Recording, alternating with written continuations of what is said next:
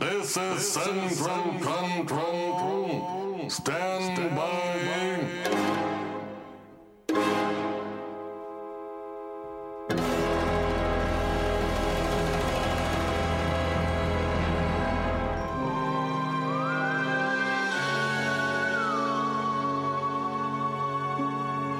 We are ready to transmit.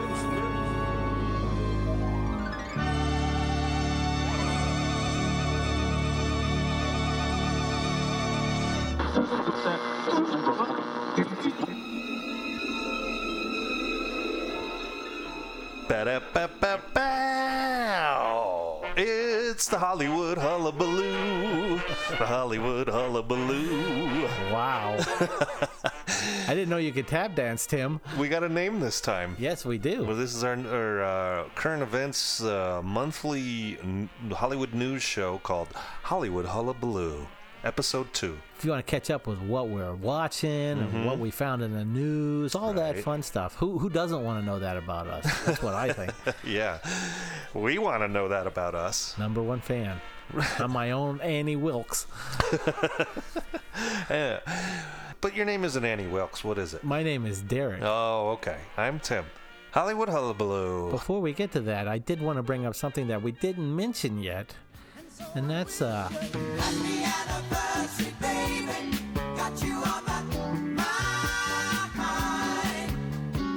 happy anniversary to you, Tim. It's a full year Yeah. of the transmissions. Yeah, we've had a full year of transmissions from the Forbidden Planet episodes, Yeah. which is why I guess we decided to change things up after a year and do this once a month. In a relationship, you want to spice it up. You don't want to keep it all stale.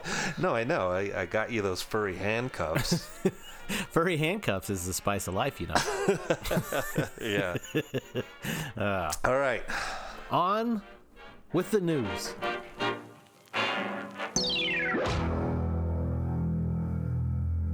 First up, Hugh Jackman Yep. is coming back as Wolverine in Deadpool 3. That's right. I can't believe it. It came true. It came true. And it just took Disney money to bring him back. Yeah. Well, that's exciting, though. I think it's going to be great, don't you? I do too. I think I have a little theory though. Okay. About what's going on, because everyone's going on about, oh well, it's set in this year, and technically Logan was set in this year, and blah blah blah. I don't think any of that matters. I don't Yeah. think that with a Deadpool movie you have to worry about continuity or Right, anything like right. that. What I think might be a little in joke in the movie is that he's not playing Wolverine. He's playing Hugh Jackman. Oh, okay. And maybe through some magical wizardry that Doctor Strange does, turns him into the real Wolverine or something like that. That's my pitch. That's your fan theory. That's my little conspiracy theory I'm putting out there, and hopefully Yeah. people pick that up. And Right. before they start filming, Ryan Reynolds is like, that guy on that podcast that I love, he came up with this theory, Right. and I think we should use it. And now I believe the Earth is flat. Right. Yeah, exactly. And then, Right. though, he'll buy it, and then we'll also get a sponsor on this podcast by Mint Mobile. Yeah. Yeah, right. Yeah, just like the Wrexham soccer team. Jeez, they made it big. Anyway, yeah, I don't know. I think he'll be Wolverine. I'll hate it if they don't do exactly what I expect. Just like every other fan of something out there. Well, you're par for the course then. Yeah. I want to be unique. Really setting yourself apart from all the other jerkwads in the internet. Oh, well. I like to take a stance. Yeah, well, You make me wanna.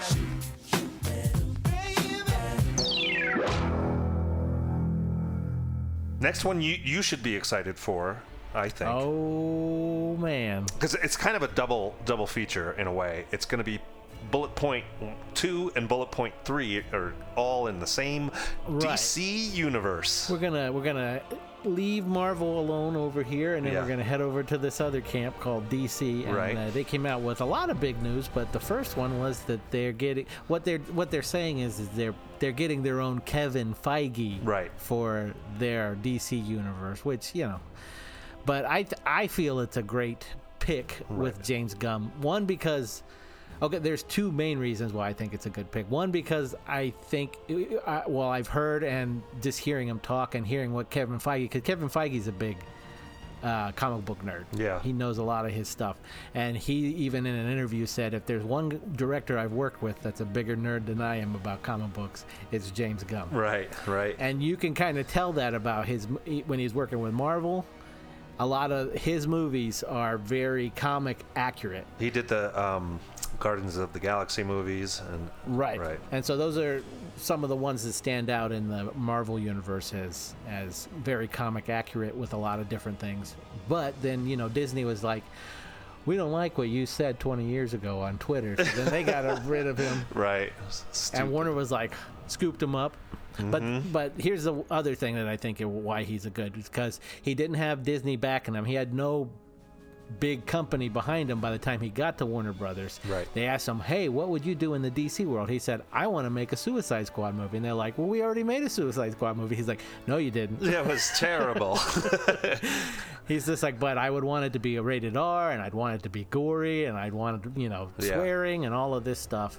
And he fought for that without any other big studio behind him. He couldn't be like, well, I'll just go back to Marvel kind of thing, because he didn't know that at the time. Right. Warner basically said, fine, do whatever you want. Yeah. Now, I do think that was buffered a bit by DC having a $1 billion hit with an R-rated Joker movie. So Right. they were like, hey, we might as well start taking some chances here. Well, that and of course with the success of Deadpool and Logan, like we talked about years ago, they see the where the trend is. There's another avenue opening up for these R-rated Right. comic book movies. Where that doesn't fit with their alignment on things is that Snyder did an R-rated cut of both his films, Yeah, and they and shied away from them. Okay.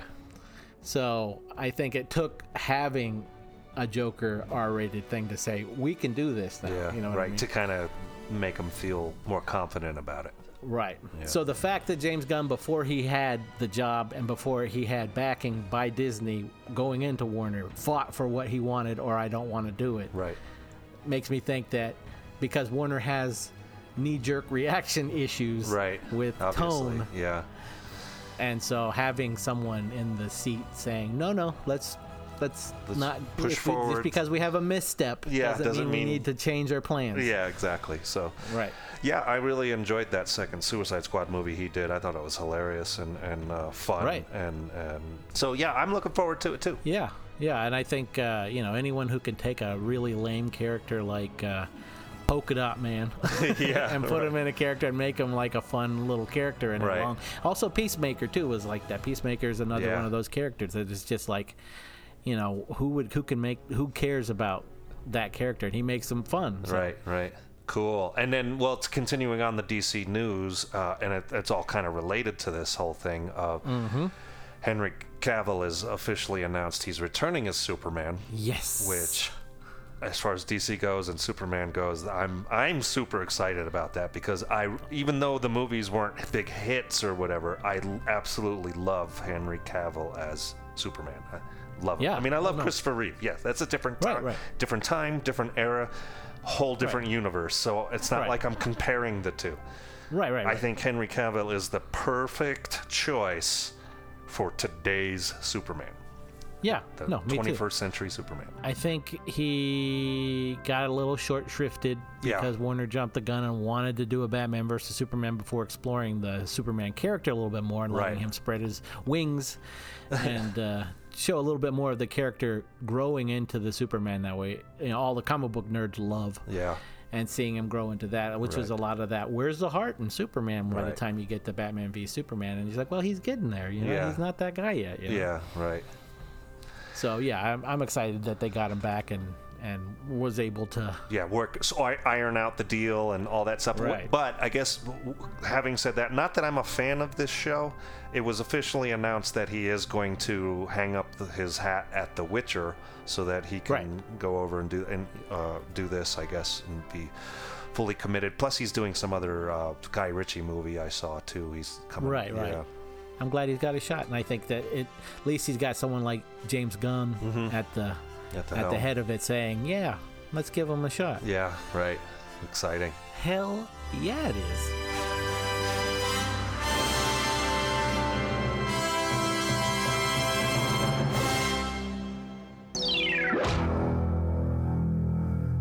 moving on to a topic that you like. Near and dear to my heart, and that's automobiles. Michael Mann has started to show some photos of Adam Driver as Enzo Ferrari in the Ferrari biopic that he's doing. Right. Which I'm excited that they're doing a biopic on him. I'm Right. a little confused by this casting only because Right. Enzo Ferrari. If we saw Ford versus Ferrari, the old man that plays Ferrari in that is a pretty decent representation of what he looked like. Enzo was a little short, round guy, and Adam Driver is gigantically tall and skinny. So it's a weird fit. But you know, you and I talked about this off transmission once we saw the photo of Adam Driver kind of with his hair slicked back, all white like Enzo, and wearing the dark glasses that Enzo always wore, sunglasses. It's something Michael Mann, when he does do biopic kind of stuff, he doesn't tend to go for. He just tends to go for the talent that he wants to work with, Right. not necessarily someone who looks like the character he's playing. And the prime example is in Public Enemies, he had Johnny Depp play Right, yeah. John Dillinger, and John Right. Dillinger and Johnny Depp look nothing alike, and they're about a foot Right. difference in height, you know. Right. But so, you know, we obviously know Yeah. that Adam Driver can act his pants off, so I Right. think that's more. Well, there's usually never any worry about Michael Mann's talent that he picks coming to the movie and bringing the talent to pull the part off.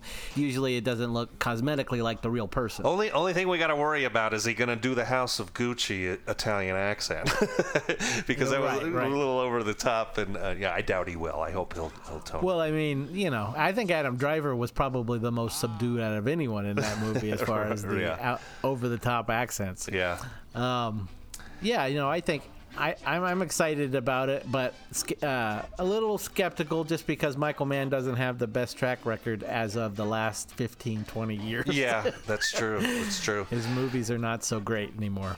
I haven't looked into it, but I think I remember they're doing that time period in the 50s, right? Isn't that they're only doing a small section of his life? They're I don't know. I don't think they're this. I could be wrong, and I'm sure Right. a lot of people can be screaming at me right now if anybody was listening at all anyway. But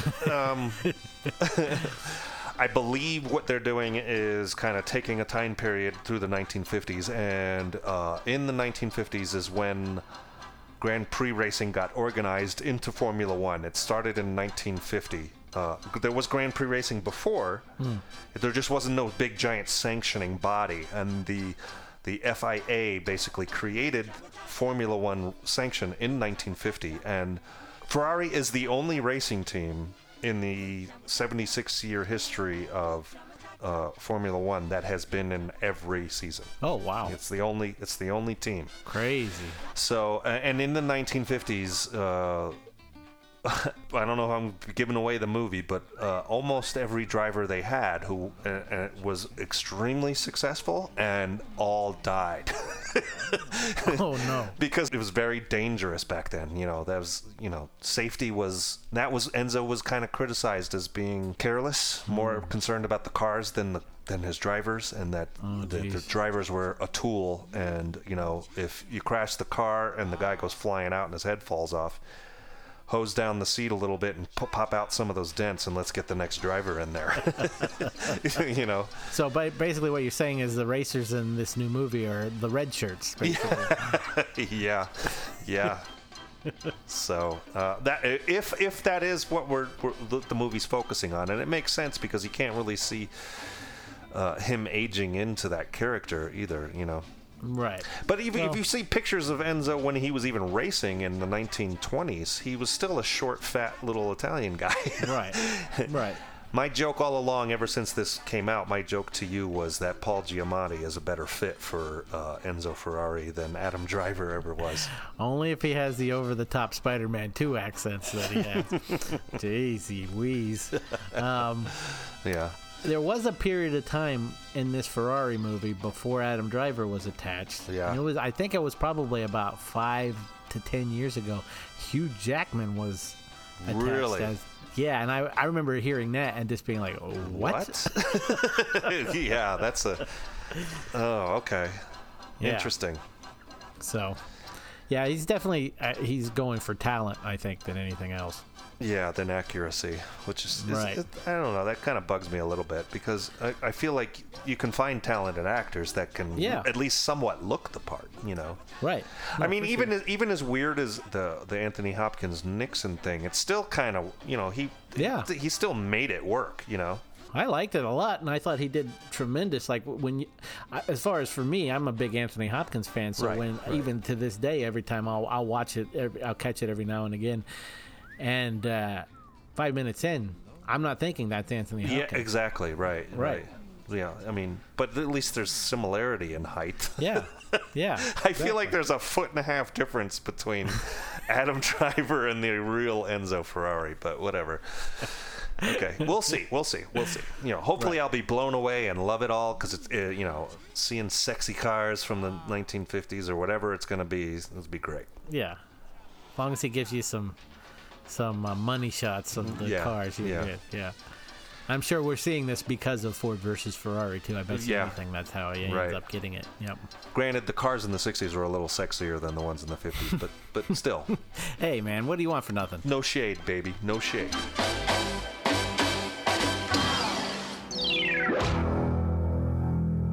Next up is, I read this, and HBO is doing a show on that movie Parasite that came out a few years ago that took everything by storm, and everyone thought it was the greatest movie ever. I think it even won Best Foreign Picture, I believe. Yeah, it won Best Picture. Okay, did you like it? I didn't love it. Yeah. I'll say that. Right, okay. Just because it was so obscure, I guess, kind of like the Squid Games thing. I think it was a little overrated, but just like Squid Games, I enjoyed the originality and the not pulling from stock that, a regurgitated story I've seen 1,000 times before. That's what I liked about it. But I don't know if I ever got fully invested in the characters. What did you think in Parasite? Yeah, I was the same way. It's just that, but by the time I saw, because at that time I still worked in the theater business, and so it was hard to not hear the hype. Oh wow, it's the greatest movie ever. It's the most original. And unfortunately, the thing that wasn't the thing that killed it for me. That it's the greatest movie ever, because you hear that about a bunch of really crappy movies. So that wasn't the thing. The thing was, people kept saying, "Oh man, it's got this twist that you're never gonna see coming. It's got this." Everyone was saying this thing about the twist. And you figured it out. Well, yeah. I mean, if I wouldn't have known that it was supposedly a twist, which I don't even consider that a twist. Yeah, I wouldn't have judged it for that. I thought the performances were great. Yeah. I wasn't, I like the originality, like you said, of it was something I hadn't seen a million times before and all of that stuff. But it was a good movie. I wouldn't say it's a great movie, no. Right. But anyway, so HBO is doing a TV show on it, and it's not what they're saying is it's not a remake of the movie. It's basically other things happening inside the world of Parasite, which is weird to me because it's from Adam McKay and the original director of the movie, which he is Bong Joon-ho. Yeah, it has Mark Ruffalo, and then apparently Tilda Swinton was supposed to be the female in it, but then she dropped out. But there was no American character. Oh, you mean in the movie? In the movie. And so HBO is doing this. But they're making this American-based. A continuation of that movie we saw before. It takes place in that world. And it's an extension, they say, of that world. And it's called Parasite. But it's in the United States? Right. And that just, I mean, who knows? But it's just an odd thing to me. Well, I think the whole social comment on that was about classism, right? That's what it was about. And, and I guess the only thing I can think of, thinking Adam McKay and how he's very topical and he has a point to make. Yeah. I feel like, if I'm going to get on a soapbox for a moment, I'll just say that, we're kind of slipping into a bit of a classist kind of thing these days where the middle class is fading away and the wealthy are getting super, all that horse shit. So I guess in that context, I can see where Adam McKay might be going with it, but then kind of bringing it to an English-speaking American audience thing, I guess. Right. We'll see. You know, I mean, Yeah. Adam McKay's doesn't miss too much, so. No. Because I don't know what's going to happen. Yeah. For me, I'm just left with it's a part of this world, and it's like, okay, how am I? In my head, I'm trying to connect. Well, how are you going to connect it to it? You know, you have to have Yeah. some kind of connective tissue to that original movie. So how? And right, and I guess hopefully he surprises us and we Right. go, oh, that's that's clever." how. Yeah. Nice. Well played, Mr. McKay.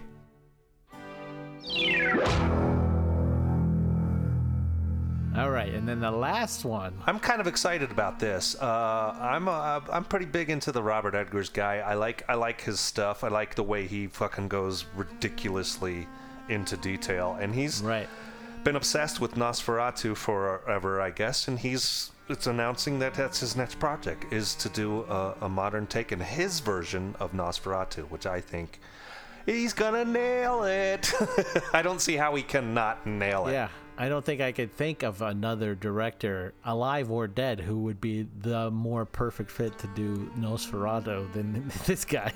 Yeah, I'm pretty excited. I'm interested to see who. You know, I think they have mentioned the cast a little bit, but Yeah. I'm sure Anya Taylor, what's her name, is going to be in it. I think Right. she is. I think Yeah. she is actually. She plays the female character. Well, the interesting thing to me is that they have Willem Dafoe coming back to be in it, and I'm like, it's so weird because he's already played. Right. He Yeah. played Max Schreck in Shadow of the Vampire. Right. Yeah, that's funny. But I doubt he'll be Count Orlok though. right, no. Yeah, I just think it's interesting he's entering back into that world. Yeah, I think that his experiences so far with Robert Eggers, you know, just even when he was talking press for the Northman, he just seems like I'm gonna do whatever this guy wants, kind of thing, you know. Right. Yeah. Yeah, he was basically saying that, and if you watch his little, I think GQ's the ones that do that, talk about your career. Yeah. He said that about Wes Anderson too. He's just like, if Right. Wes calls, I'm wherever he needs me, Yeah, I'm there. right. Yeah, I do Yeah. remember him saying that. Right. So I'm pretty excited about that. I don't know how long it's going to take. It'll probably, you know, they're going to have to build a castle Right. that looks exactly using the material from 1922, if it takes place in Exactly. 1922. Yeah. But whatever, you know. Daniel Day-Lewis is like, I need to work with this guy. Yeah, I'm coming out of retirement. Oh man, that would be fucking rad. Can you imagine Daniel Day-Lewis as Count Olaf? Yeah, oh man. Oh, wow. So okay, we'll be looking forward to that. It's probably not out for another couple years, I'm sure. Yeah. At a theater not near you anytime soon. Yeah, right.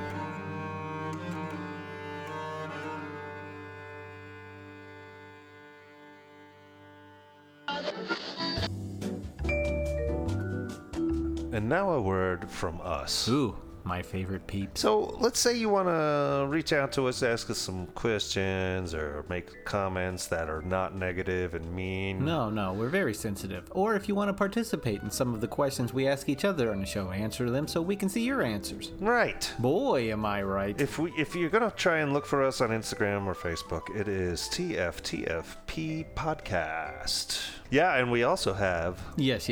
a shiny, spick and span little email address Ooh. that goes by the name of tftfppodcast@gmail.com. Rolls right off the tongue, it does. Yeah.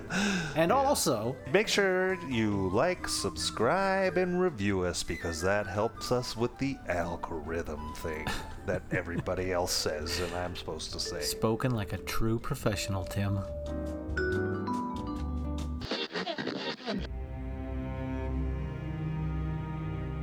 So, okay, spoiler-free zone. Let's head on into the spoiler-free zone. We'll talk about some of the shows we've been watching. So, since we recorded our first Hollywood Hullabaloo, I had mentioned, I think we were like almost halfway into the season of House of Dragons, and Yeah. now it's over. If the first Right. season's over, It's gone.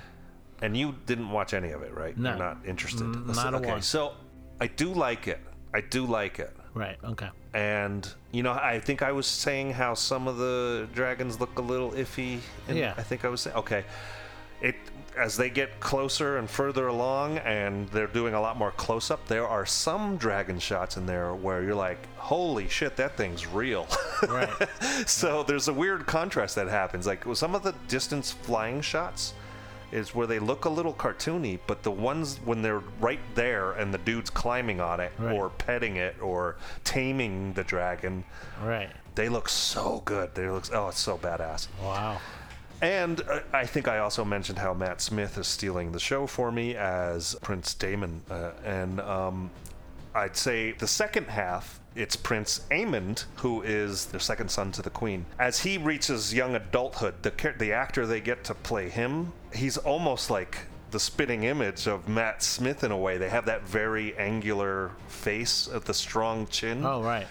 And that kid is fucking rad. He is Yeah. so good in it. He's so good in the show. Yeah. And fuck the original Game of Thrones. You know what I mean?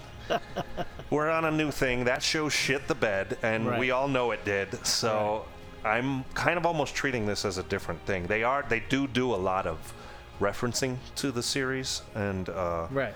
they mention the Song of Fire and Ice like 1,000 times. Oh, wow. But whatever, I like the world they set up. Some of the characters I did become really attached to and enjoyed watching them change, because they do change quite a bit. This show covers like 20 years, Right. and there is some actors that change. Of course, you right, know. yeah. Mostly the women change, but some obviously the little boys and girls do too. Yeah. As they grow older. But I think it was fun. The only thing that I'm bummed out to hear is I just read that the season 2 will not be out until early 2024. So Right, right. we got like a year and a half to wait for season 2.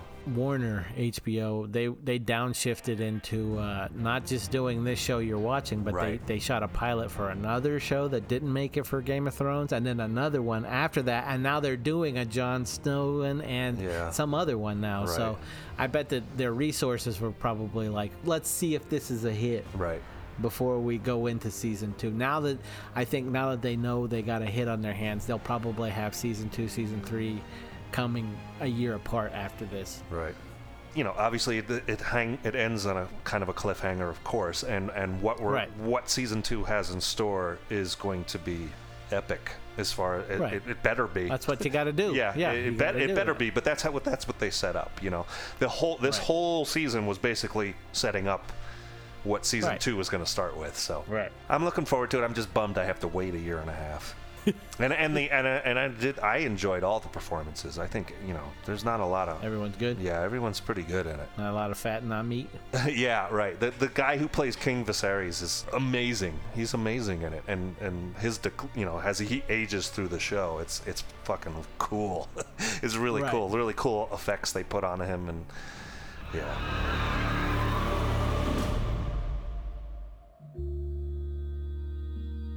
Here's another one I know you and I both watched, so we can at least spoiler-free talk about the Dahmer series.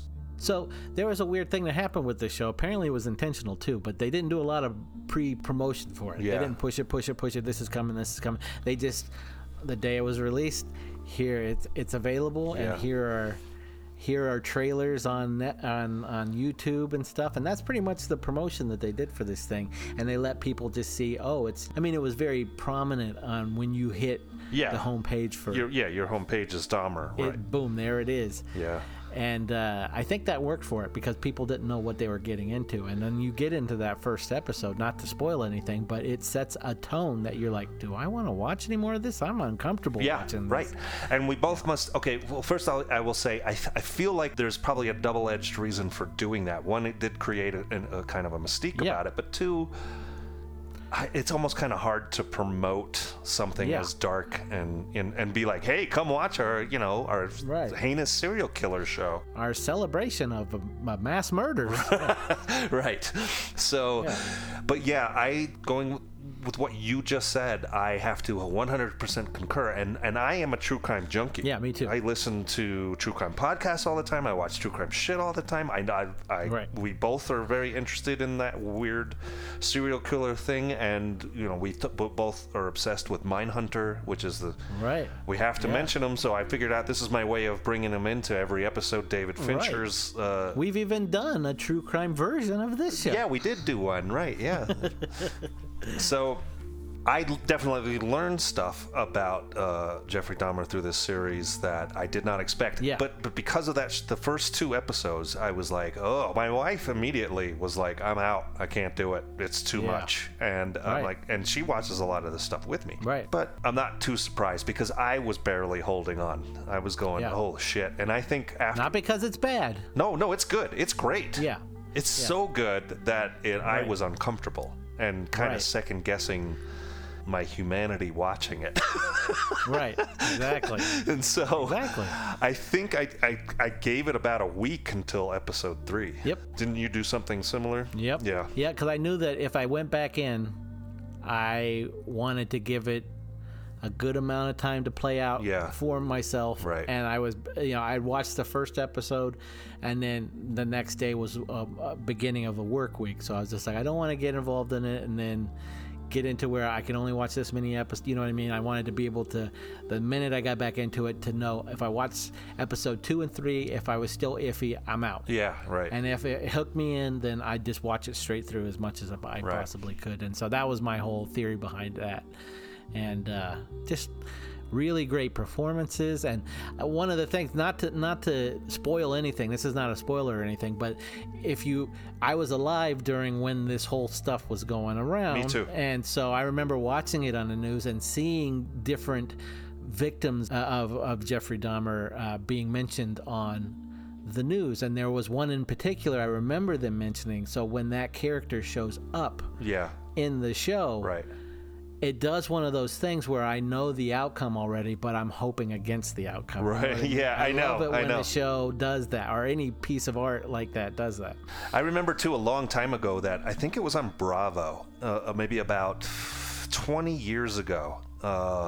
There was a reality TV series where they were following around 3 hopeful actors, and these were three people who had just moved to Hollywood, did not have any careers, and were trying to make it big. Right. Turns out one of them made it big. One of them ended up having Right. to quit the show to play Jeffrey Dahmer, and that was Jeremy Renner. Right. Jeremy Renner was on this fucking reality show as a young, unknown actor, and I was like, Right. oh wow, he's playing Dahmer. So then when that movie came out a year later, I remember watching it and thinking, yeah, okay, this is okay. It's not great, but it, you Right. kind of get the thing of it. So fast forward, whatever it is, 20 years to this one, and what's Right. Quicksilver's real name? Yeah, Evan Peters. So Quicksilver here, Evan Peters. Yeah, I right. think part of the reason I was so off-put Yeah. by the first 2 episodes was because of how fucking amazing he is. Yeah. And I don't know whether that's a good thing or a bad thing. Right. I guess it's a good thing. Yeah, it's a But- good thing if he can, yeah. This dude, he takes you somewhere, man. He does. He does something with this character in a way that I've never seen anybody do before, especially with someone Right. so dark. And it's just this complacency and this nonchalantness in Yep. how he just went through life and Yeah. doing the deepest, grossest things any human has ever done, and just being like, oh, I just kind of, Yeah. Yeah. soaked That's him in the thing. acid, I just Right, kind of soaked him right. in acid. I don't know. Right. And Yeah, that's the thing is he gives that character, because the way he does that accent, Dahmer didn't have that much of a Milwaukee kind of yeah, accent. Right. Well, because he was in Ohio. I think he grew up in Ohio, right? Yeah. Right. But he chooses that as an actor. He chooses that, and it really sets the tone of that character of how he's going to keep this thing going through it. And there are moments in there. There's always this, for me anyway, especially when you get into big actors. In movies, when things get a little weird or wonky or personal, you always feel there's a bit of vanity to it. You Yeah, know what I mean? yeah. There's a little bit of too much vanity in big Hollywood movies sometimes. And this guy, Evan Peters, really makes you feel when you're watching him in these intimate or dark moments that he doesn't care if anyone's watching him or not. Yeah. He's raw. Right. And that's what makes you kind of want to, I don't know if I want to watch this or Right, not. right. Yeah. I think it's in episode 3 or so. Maybe there's a little. I mean, if you know the story, you know the story. Right. He's being interrogated by the 2 cops that brought him in or whatever, and one of them's white, one of them's black, and we all know a lot of his victims were black guys. And the Right. black cop is expressing his his rightful rage towards Dahmer and kind of the way Right. he's chosen his victims. And watching Evan Peters react to that guy and the outbursts, Yeah. there's something that's so subtle and Yep. so toned down. It says everything, and it's a Yeah. really great performance. But It's one of those scenes where it's like you're watching a kid being interrogated Yeah. because he doesn't he plays it the way Evan Peters plays it. Is he's playing it like, I know I did something wrong, but like, why are you mad at me? You know what yeah, I mean? exactly. Yeah, thing, yeah. you know? He has these like hesitations where he's just kind of watching him and letting him get angry and Right. say what he wants to say, but he's looking at him like, man, am I in trouble here? Yeah. But- What are you so upset about, man? And then what casually continues on with the Right. Well, anyway, what I was saying was there's something about that whole interaction. It's Right. really stuck with me through the whole thing. And he's not the only great standout performance. Oh, God, everybody in the show, every single person is great. One of my tip-top favorite character actors that's going right now is Richard Jenkins, Yeah. and that guy Yeah. just smashes it in this movie. Right, he I mean, plays he's the- so good. Mr. Dahmer, he plays his dad. Yeah. Yeah. I couldn't believe the lady, the actress Niecy Nash from Reno 911 was the neighbor lady. It took Yeah. me a while to put that together, and because it's such a departure from that Right. TV series, and she's so funny in that show that She's amazing in it too. She has these moments of like this. in Dahmer, yeah. Yeah, and Dahmer, she has these tense moments that you're just like holding your breath for her. Yeah, yeah. So anybody who, I'm sure everybody's seen it by now, but if you Right. haven't and you're into this kind of stuff, I mean, it's tough. But I think it caught a lot of slack in the beginning for glorifying Right. Jeffrey Dahmer and all that stuff. But That was one of the reasons why I was like, how are they getting away with that? Because in that first episode, you think if it stays like this, right, I feel bad watching it. right, because, right. It is glorifying. But it doesn't stay that course. No, I think it humanizes the show because it's over 10 episodes, and Right.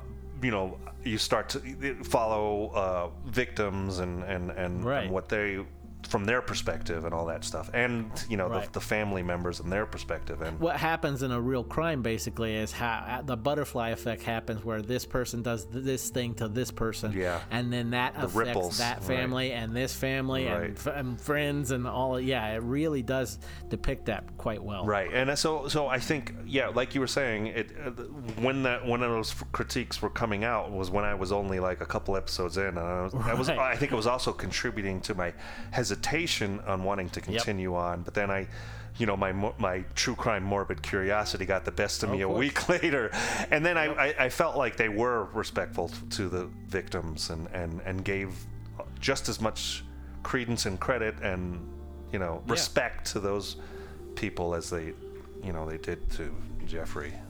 Right. That's a hard line to cross, especially Oh, yeah. in the age where everybody's super sensitive about stuff like that. Right. Oh, totally. Yeah, I mean, the one that you're talking about that was done way back when with Jeremy Renner, that was a typical slasher Yeah, direct-to-DVD kind of film Right. back then. And they were doing a bunch of them like BTK Yeah, and Gacy and stuff. Gacy, And it wasn't Bundy. like, no, they weren't holding back. They were just doing gore-filled shit Yeah. just to shock you. They were making horror movies out of Right. serial killers, basically. Yeah, Right. there was one Exactly. of every one. There was a Ted Bundy one. Ted Bundy, yeah. Seeing Dahmer for some reason on Netflix too. I think it's it is. It's Netflix. On Netflix as well, they have that movie about Eileen Wuornos, the monster movie. With Charlize Theron. Right. Well, she won an Oscar for that. With Charlize Theron and Christina Ricci and Yeah. yeah, and that popped up, and I hadn't seen it since it opened. I remember really being impressed with it back when it opened, and that popped up probably because I watched Dahmer. Yeah. And I rewatched that just because it was, it was there. And I go, I haven't seen that in a while. And man, oh man, there's just good. great work in that movie. She's amazing in that movie. Yeah, she transformed. She transformed and does the same thing I was commenting on Evan Peters for. She totally is just this raw performance. Doesn't care what she looks like or care Right. what she's saying or how she's. All of that stuff just disappears. It's really raw and just really. Well, there's something very distinct about Eileen Wuornos and Yeah. her almost wounded kind of personality, that insecurity, anger Yeah. that she had. Yep. And Charlize captures that. So like just that kind of Beautiful. harshness and anger in all of her. Yeah. Yeah. Yeah, I haven't seen it in a long time, so Yeah, it was. I just I caught that one. so it holds up. It oh, holds man. up as well. So Yeah. well, so Alright. well. I might have to check that one out again. Yeah, I think they took some liberties on some of the story. Oh but, yeah, for sure. Yeah. The yeah. real Eileen was definitely a little cuckoo and out there in real life and changing her stories here and there. to Well, match- I think that's what it was, right? In the movie, they kind of make it more of a sympathetic. yeah, no, that you have to feel sympathy for your main character in a movie. Right. and you're not going to get that movie made if you do not have that arc. Right. And Right. I don't think the real Eileen Wuornos was very sympathetic. No, you know, she that wasn't. whole like you feel bad, victimized, made her being a serial killer thing. No, I think Right. she was a little more brutal than that. Right. Yeah, and that's what makes this draws you into the character. Right. Right. I know what you're saying. Of course, yeah.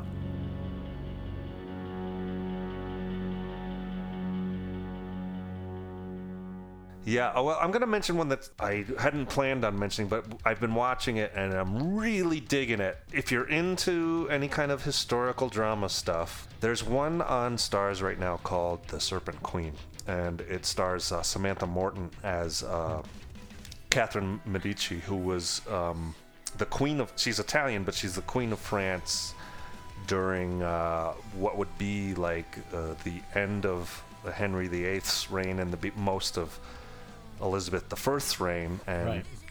her dealings with Mary Queen of Scots before she gets kicked out of France. It's really good, really fun, and well done. You know, she does some fourth wall breaking, you know, talking Oh, to wow. the camera kind of stuff. And I always really liked Samantha Morton anyway. Oh yeah, no, you she's know. fabulous. Yeah. Yeah.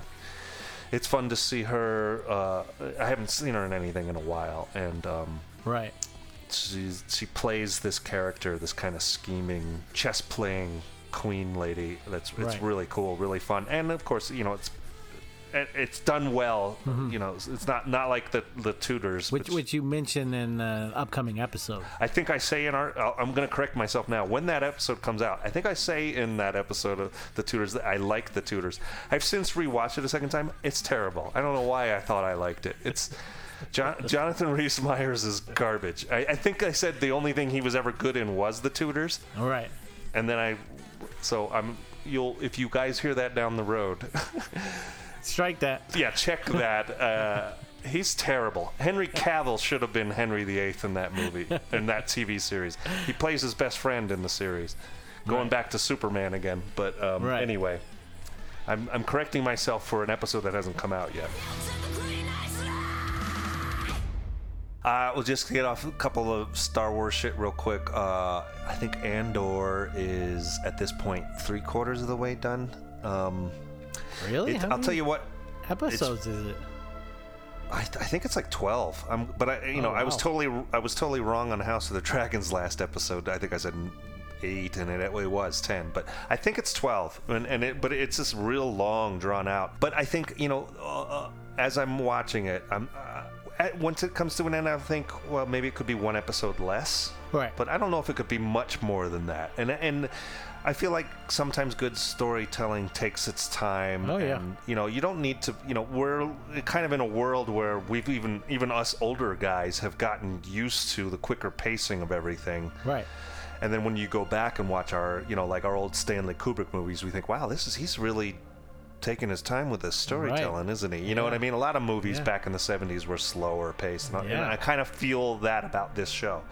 And when it does get suspenseful, it's really good suspense, and I think they are developing the character and the world. You know, they're kind of doing some stuff which is kind of filling in some gaps, not like story-wise, but just kind of vibe and tone-wise in the universe as you're heading into Rogue One. That I kind of get the feel for what's going on there, you know. Right. But it is a very adult show, and it's serious and slow paced and That's good. awesome. I'm enjoying it. I yeah. have nothing but respect for Disney for allowing them to do something like that instead of, hey, make sure Chewbacca's in it, or make sure, you know what yeah, I mean? right. Yeah. Yeah. Right. But so there's not much, since you haven't seen anything about it yet. I'm not going to say much more. But I will say real quick. Last night, I think was it last night or maybe 2 nights ago, I shotgunned all 6 episodes of Tales of the Jedi, and holy fuck, that is good. Holy fuck, it is so good. It is so fucking good. It's taking all that Clone Wars material from the cartoon and some of that other, and the prequels and all that stuff. And again, also setting it in a very adult tone and very serious. And it's filling in, this one is definitely filling in gaps in stories there. You're like, okay, I always wondered about this. And some of them are huge. You're going to be like, oh, fuck, no way, Nice. And what's great is each episode is in different time periods, but they're all kind of around the prequel times, and some before, some after, some during. And what's really cool is there is one episode with a Qui-Gon from the Phantom Menace period, and Liam Neeson is voicing him. That is so awesome. Yes, it is awesome. All I need to hear to be there. Yeah, you cannot mistake his voice. I'm getting goosebumps just hearing him. Yeah. Yeah. There's a younger version of him too, but he's so young that it's not Liam Neeson's voice in another episode. But oh man, it's all like when you watch the credits, executive produced David Filoni, written by Dave Filoni, yeah, set design by Dave Filoni, whatever, you know what I mean? All that's he's my man. He is the shit. I would bet you that was a show that he had in his mind. Like, there was always something that I wanted to do in Clone Wars, but we couldn't jump time a little bit. You know what I mean? Right. So that's awesome that they came up with a way to do that. He himself, listening to him talk about the prequels and all that stuff, he's done so much for me of changing my mind on those movies, because I was one of the ones who was not so thrilled about the prequels. I didn't hate them. Right. I didn't hate them. I did watch them multiple times. Yeah. I wasn't one of those that said fuck them. Right. I did enjoy them, but I did also see that they were not that great. Right. He's done this thing somehow where in explaining what's going on in those movies, I'm like, oh wait, this is gorgeous storytelling, and I never paid attention, I guess. And a lot of what because a lot of these things are short, on the tales from, some of them are like 15 20 minutes long, and then like the old original actual hand-drawn animated Clone Wars. Yeah, Clone Wars, exactly. Right. Yes, right. Yeah. And god damn, he's doing that same thing again, where he's figuring out a way to retcon shit so that it's not cheesy and it makes it great, and then also just answering some crazy mysteries that you're like, what's happening with this person? Just with what he was able to do with when he was involved with Clone Wars, just that endeared me more to the prequels. Than I remember thinking, like, wow, this is just deeper than anything we got. And I get that it's a bigger canvas for that story to tell, to paint that picture of the Clone Wars and stuff, and really make it an epic thing instead of just squeezing it into a 2.5 hour movie kind of thing like that. But just what he did in that show of Clone Wars, when you get to see Obi-Wan, that show that they did when Ewan McGregor came back. Seeing that, I remember, not again, no spoilers, but just seeing that and certain things that happen in that show, I would get choked up. Because I'm just like, oh man, Well, you might again. Yeah, I'm sure I will. Well, and he somehow created one of the stronger, greatest characters who didn't start out that way in Ahsoka Tano. I remember the first time I tried to watch the Clone Wars, I struggled with it because I found that character a little annoying, and then as the seasons go on, you're like totally on her side and rooting for her. And then, she shows up in The Mandalorian and the Book of Boba Fett, and you're like, holy fuck, this is rad. Yeah. And Rebels, she's in all of that. So, and she plays a pretty prominent part in what these little episodes are too. Okay. Awesome. So anybody who's a Star Wars fan, I will say this is about as good as that final season they did last year, a year and a half ago. Being that she plays a prominent part in this new animated thing, who did they get to voice her? Is it Rosario Dawson? No, they went back with all the original. That's cool. That's cool. Yeah, right. Yes. Yeah. Nothing against Rosario. I think she's a great live action version, but to keep in context with what came before her. Okay, so they do bring back Ashley Eckstein as Ahsoka Tano the voice, and because she Awesome. created that voice, and Right. that's very near and dear to heart. And I'm sure after finding out about Rosario doing the live action version, she's probably thrilled to be able to do some more work, because I know I've heard a lot of interviews with her. She's absolutely in love with this character. All right, of course. How could you not be? Right, she helped develop it, so I'm glad for her that she got to get back and do it. But Matt Lanter is also returning as Anakin, the voice of Anakin, and Awesome. James Arnold Taylor is doing Obi-Wan. Yeah, Matt Lanter really did save that Anakin. Yeah, that Anakin for me did. until Obi-Wan comes along and does what it does. But right. and I then- know, because it was rough watching young Hayden in Yeah. those two movies. Right. Yes, I don't blame him as an actor. He was a young actor, No. and I think if he would have had nothing against George Lucas, but he's a post-production director, not a current production director. Right. If he would have had a Correct. stronger director, he would have had someone go up to him and say, better hey, performance. Hey, yeah. hey, let's do this a little differently. Yeah, right. Kind of like the way Irvin Kershner did for Empire Right. Strikes Back. Of course, yeah. Right, I 100% agree.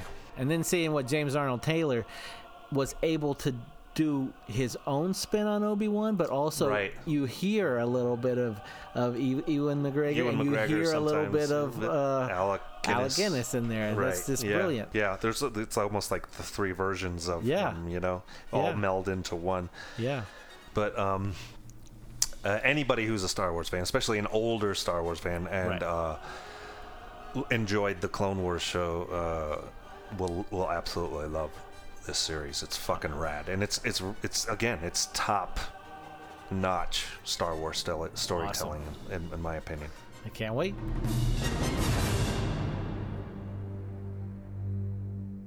So, we talked about the Dahmer miniseries on Netflix, and every time they bring back one of these crazy serial killers, they tend Yep. to bring back the Conversations documentaries, because Someone's got some tapes right. stowed away somewhere. Yeah. Last year it was Gacy, and Yep. the year before that, and when Zac Efron was playing Bundy, they had the Conversations with Ted Bundy documentary. That was an amazing one. That Bundy one was crazy. Yeah, it was.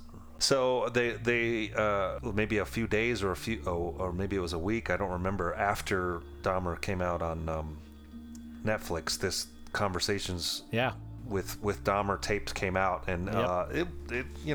it brings you back there pretty good. They had that woman. She was his lawyer, yeah. She was Lawyer, appointed to that's be right. his lawyer, yeah. Yeah, and she yeah, had yeah. the conversations she had with him, and just hearing some of those things that she got on tape and still has, and the way he, Yeah. you can hear him in his own words describe some of the things. And she even goes into great detail about his demeanor during it, how he describes it, Right. and how it seemed like he was kind of in a trance when he's talking about certain things. Right. It's just crazy to hear some of that stuff and have it not fictionalized, but you're hearing the Right, guy say this stuff. The actual guy. craziness. Yeah.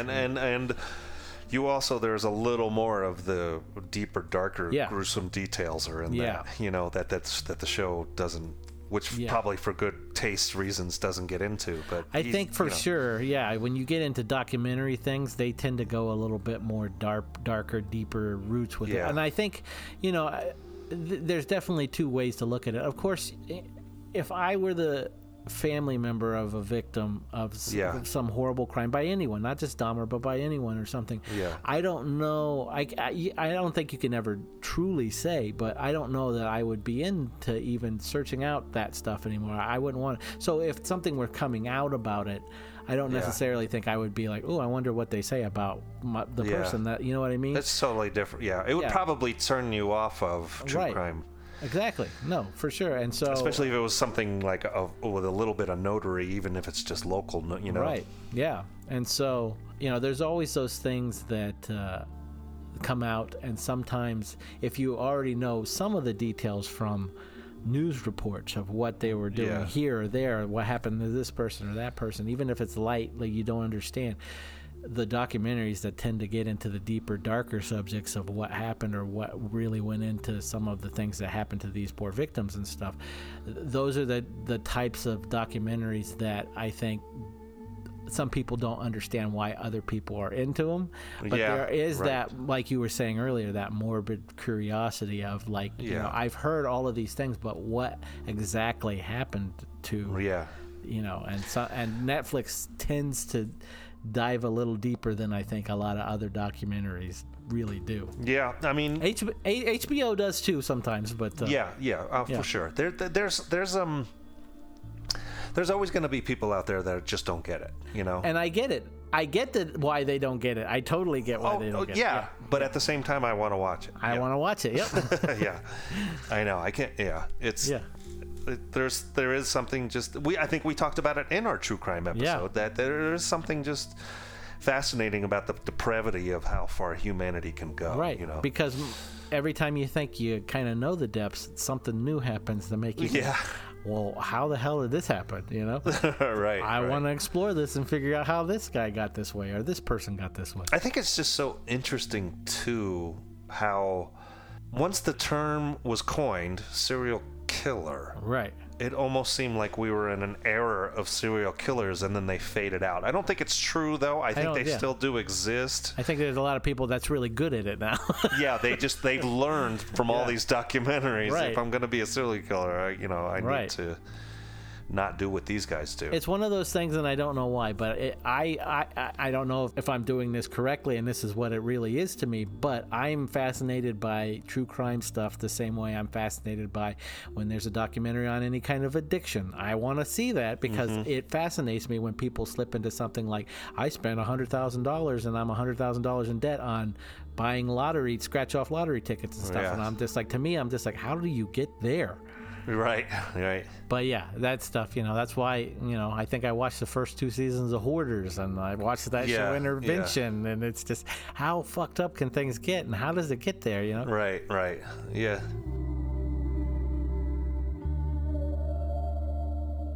I think it's exciting, but a new season of Unsolved Mysteries has come out on Netflix as well, Oh, man. and the new version of that show is phenomenal. It's great. The true crime episodes in that show are so gut-wrenching. That's also another one. I have to watch it in parts. You know what I mean? I can't shotgun or binge Unsolved Mysteries unless I catch one that's backed with one of the paranormal ones. Then I can do it. Right. But usually every one of the true crime stories I'm usually really wow. Yeah. It's rough, man. Right. Yeah. So I think they're half released on season 3 right now, and they're so good. The quality is so good. Oh man. And also, it's so well done, but also you put that music, because I grew up on that show. Yeah, I know. And so you put that music on there, and then you have that silhouette of Rob Stein. Yeah. Oh man. Love it. So anybody into that stuff should check that out for sure. Hell yeah.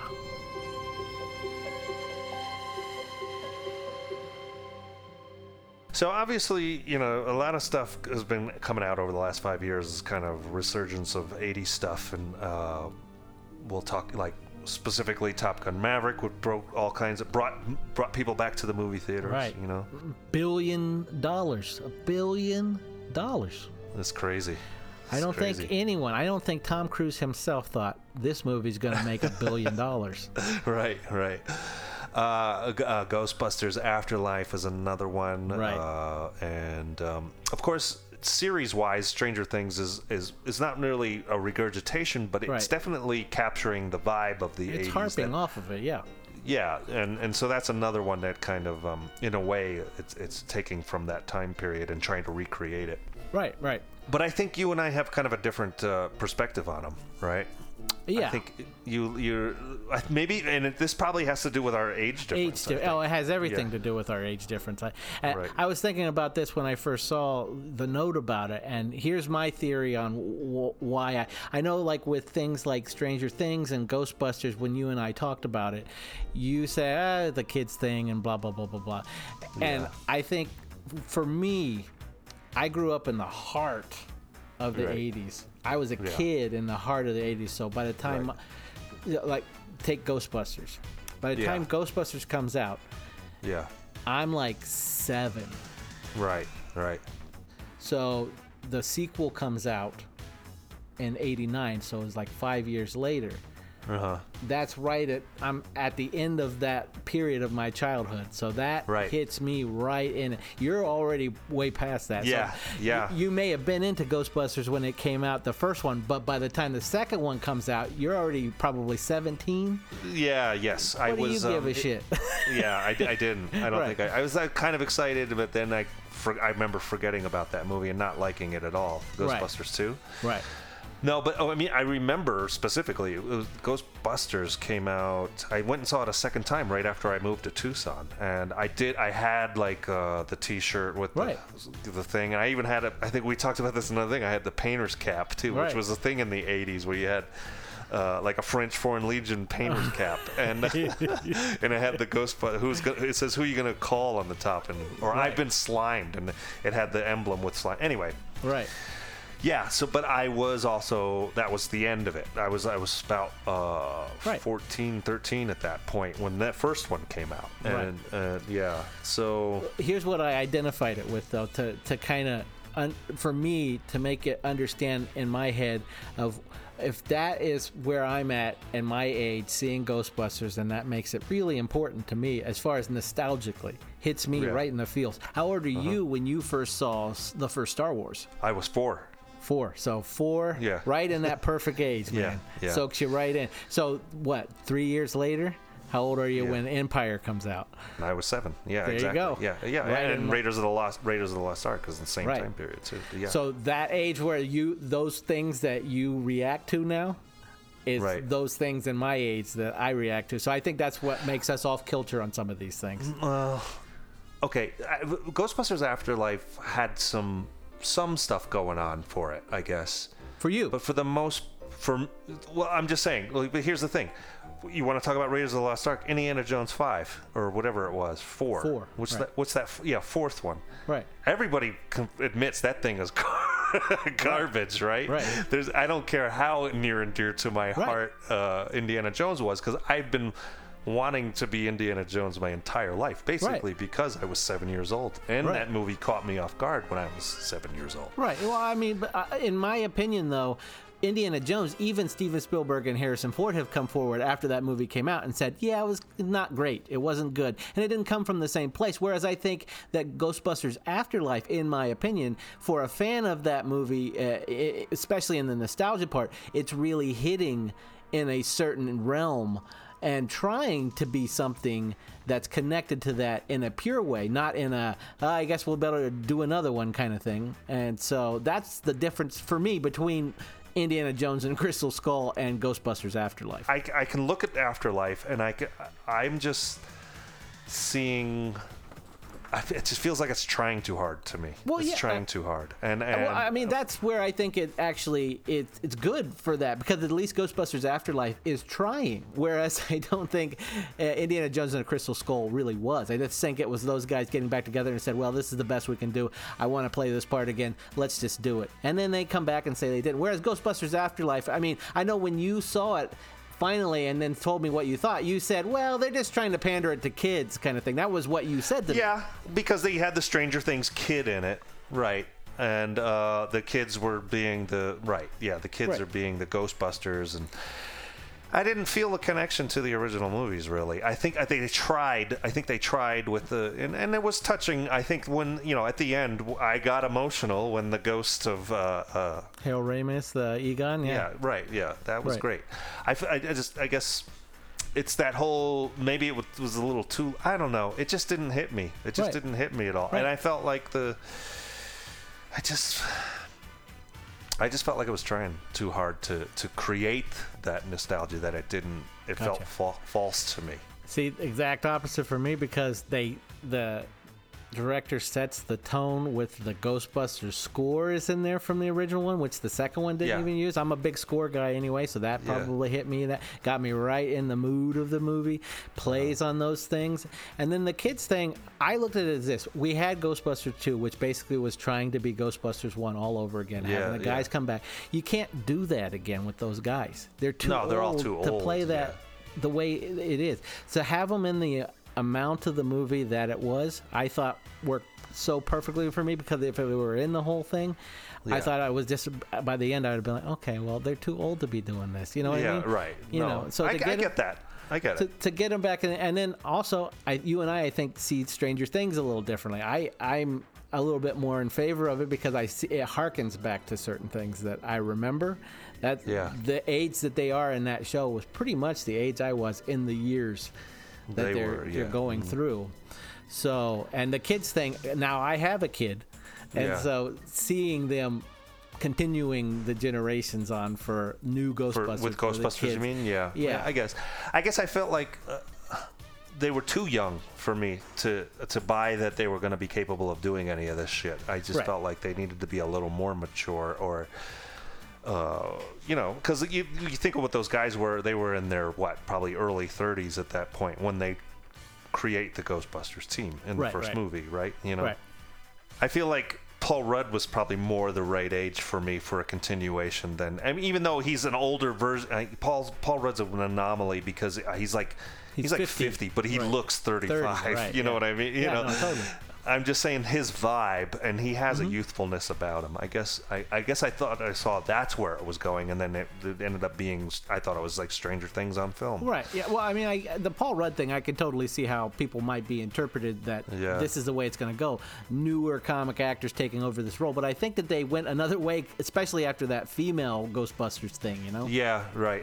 I've never seen it. Right. And I think they saw people don't want that. Yeah, with right, that right. movie, and so I think it was a smart decision, Right, right. in my opinion, Yeah. to go towards the kid thing, because one, you have younger actors that you can sign to multi pictures, and if this continues on in a franchise, then you have all new actors, and you can sometimes have the old Ghostbusters drop by and do that stuff Right. instead of having big comedy actors come in and then you have to pay $20 million every freaking movie. Yeah, all right. Well, let's move on to Top Gun Maverick, where I am going to be severely outnumbered. But Right.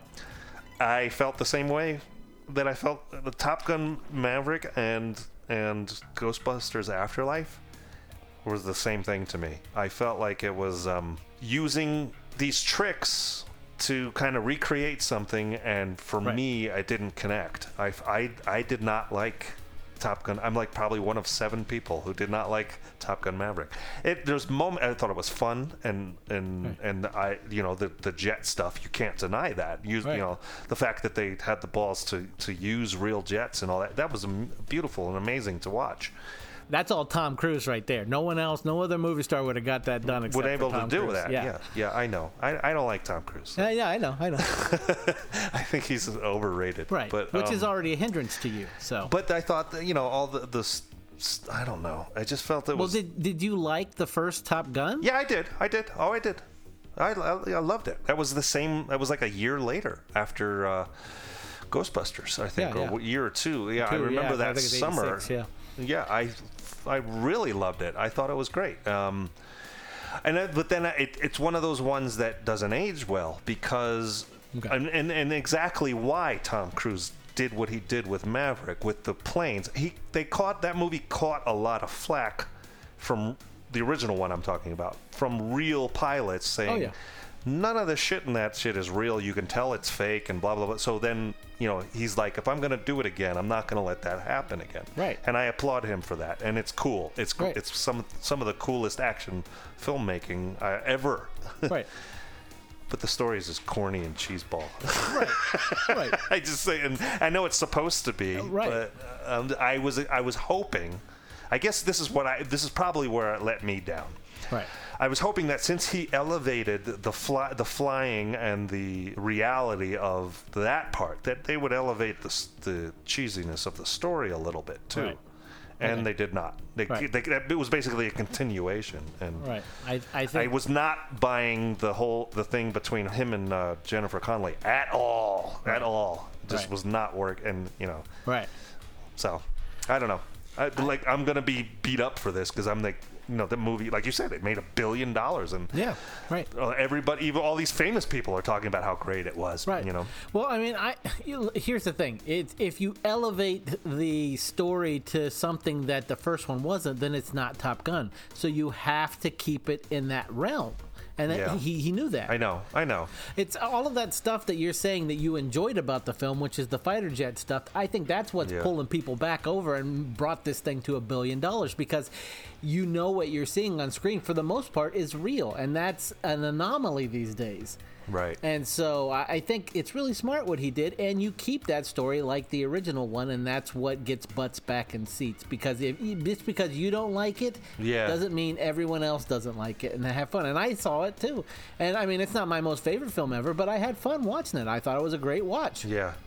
Which is why they held out. He held out for so long, Right, you know. yeah. Which is, you know, you got to give him credit for that. I nonetheless. think Cruise is one of the few going in Hollywood right now that can get things done like this movie, all as much real as possible, and he has the clout to do it. If you don't count The Mummy, Yeah. but Yeah. with this film, Top Gun, and with his Mission Impossible films, all of that stuff, he strives for an event. Making an event so you can go see it and see things that you haven't ever seen before. And I really admire him for doing that, because it's like old-timey Hollywood now. Yeah. But you don't even really like him, so that's kind of on top of what you're going to see is judged by that automatically, you know? Part of it is the Scientology weirdness, and Right. but the other part of it is I don't seem to give a shit about what he's making. The only 2 movies I can think of in the last 20 years that he's made that I want to watch is Edge of Tomorrow? Edge of Tomorrow, The right. alien one? Yeah. Live, Die, Repeat. That movie's fucking rad. Yep. And Collateral, which is a Michael Mann movie. Right. You know, The last good Michael Mann movie. yeah, they're going full circle. Yeah, yeah. His performance in that is great because he is pushing the boundaries and, Right. and finally saying, okay, I don't have to be. You know, there is that kind of old Hollywood thing. Yeah. Like when you used to hear about Arnold Schwarzenegger, like I don't want to do the Terminator anymore because he's a bad guy. Right. You know, and so they make him a good guy. Right. And then he play. You know, that whole kind of ego thing. That Yeah, shit yeah. annoys the fuck out of me. I'm Right, like, right. Come on. Yeah. Yeah. Push the envelope every now and then. You know what I Right. mean? All the great actors do it. So, Yeah, and yeah. I know he has the talent to pull it off sometimes. And there's something weird about his intensity that creeps me out. Yeah, too. and I mean that's bringing in his real self into his movies and judging it on that. Yeah. And I do the same thing. I do that, not to pick on the guy for his recent health issues that's just recently been revealed, but I felt the same way about Bruce Willis back in the day. Right. I saw him in interviews and he always came off as like a dickhead to me. Yeah. But I like a few of his movies and stuff, and it's just a way of having to disassociate, you know. Yeah. But I mean, Tom Cruise, I'm not the biggest diehard Tom Cruise fan or anything like that. I just appreciate that he basically found a niche that really no one else is doing, and he's really good at it. You know, he brings the entertainment to films. Even if you don't like the plot, sometimes you come out and you're saying, man, that was some great set pieces kind of thing. And I appreciate that. yeah, and it's working for him. So yeah, let him. $1 billion. Right. Speaking of Tom Cruise and taking a risk, he did take a risk as the vampire Lestat back in the 90s, you know. Right. So, but in the last episode, we talked about the upcoming Interview with the Vampire TV series, and I have watched 3 episodes of it, and I was a little concerned. The cheapness isn't so bad, you Right. know, as I was worried about in the trailers. It, you know, you can tell they did spend a lot of money on the show. Right. I can't say I'm loving the show though, unfortunately. I really tried, and I really wanted to. Well, I mean, that love it.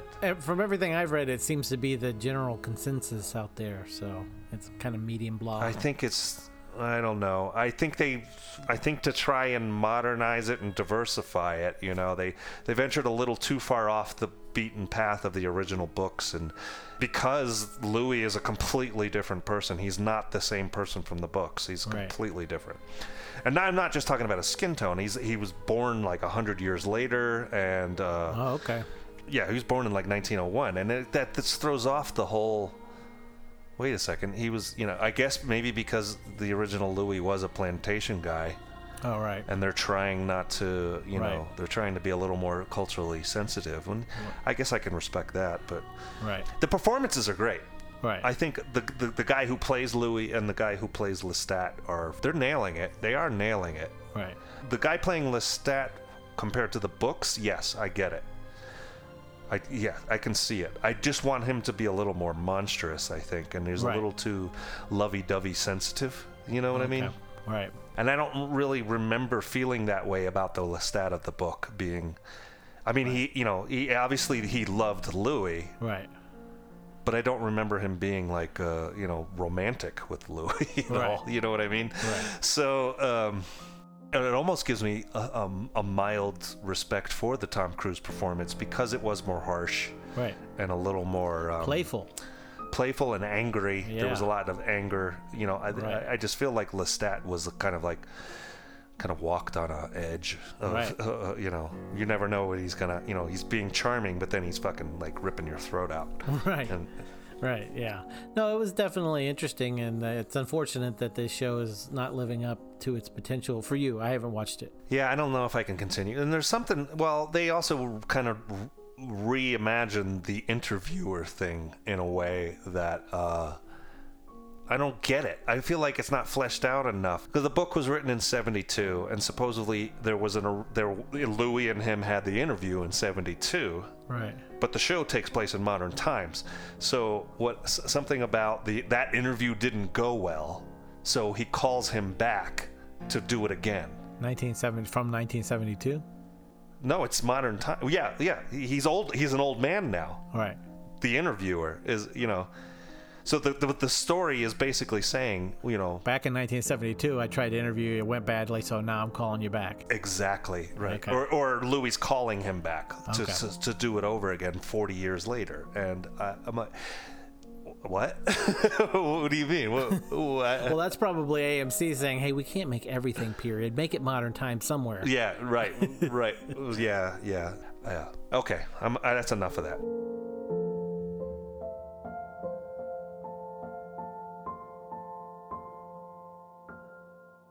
Well, all right. I think we've kind of come up to date as much as we want to on for November's Hollywood Hullabaloo. That's right. We're going to close this hullabaloo out and hope for bigger, better news for Hullabaloo 3. Yay! All right, so then I guess time to hit the old end the show button thing. Okay, but hit the right button this time. Oh, I feel like we've made this joke 6 times already. Okay, hitting the right button. We are ending our transmission.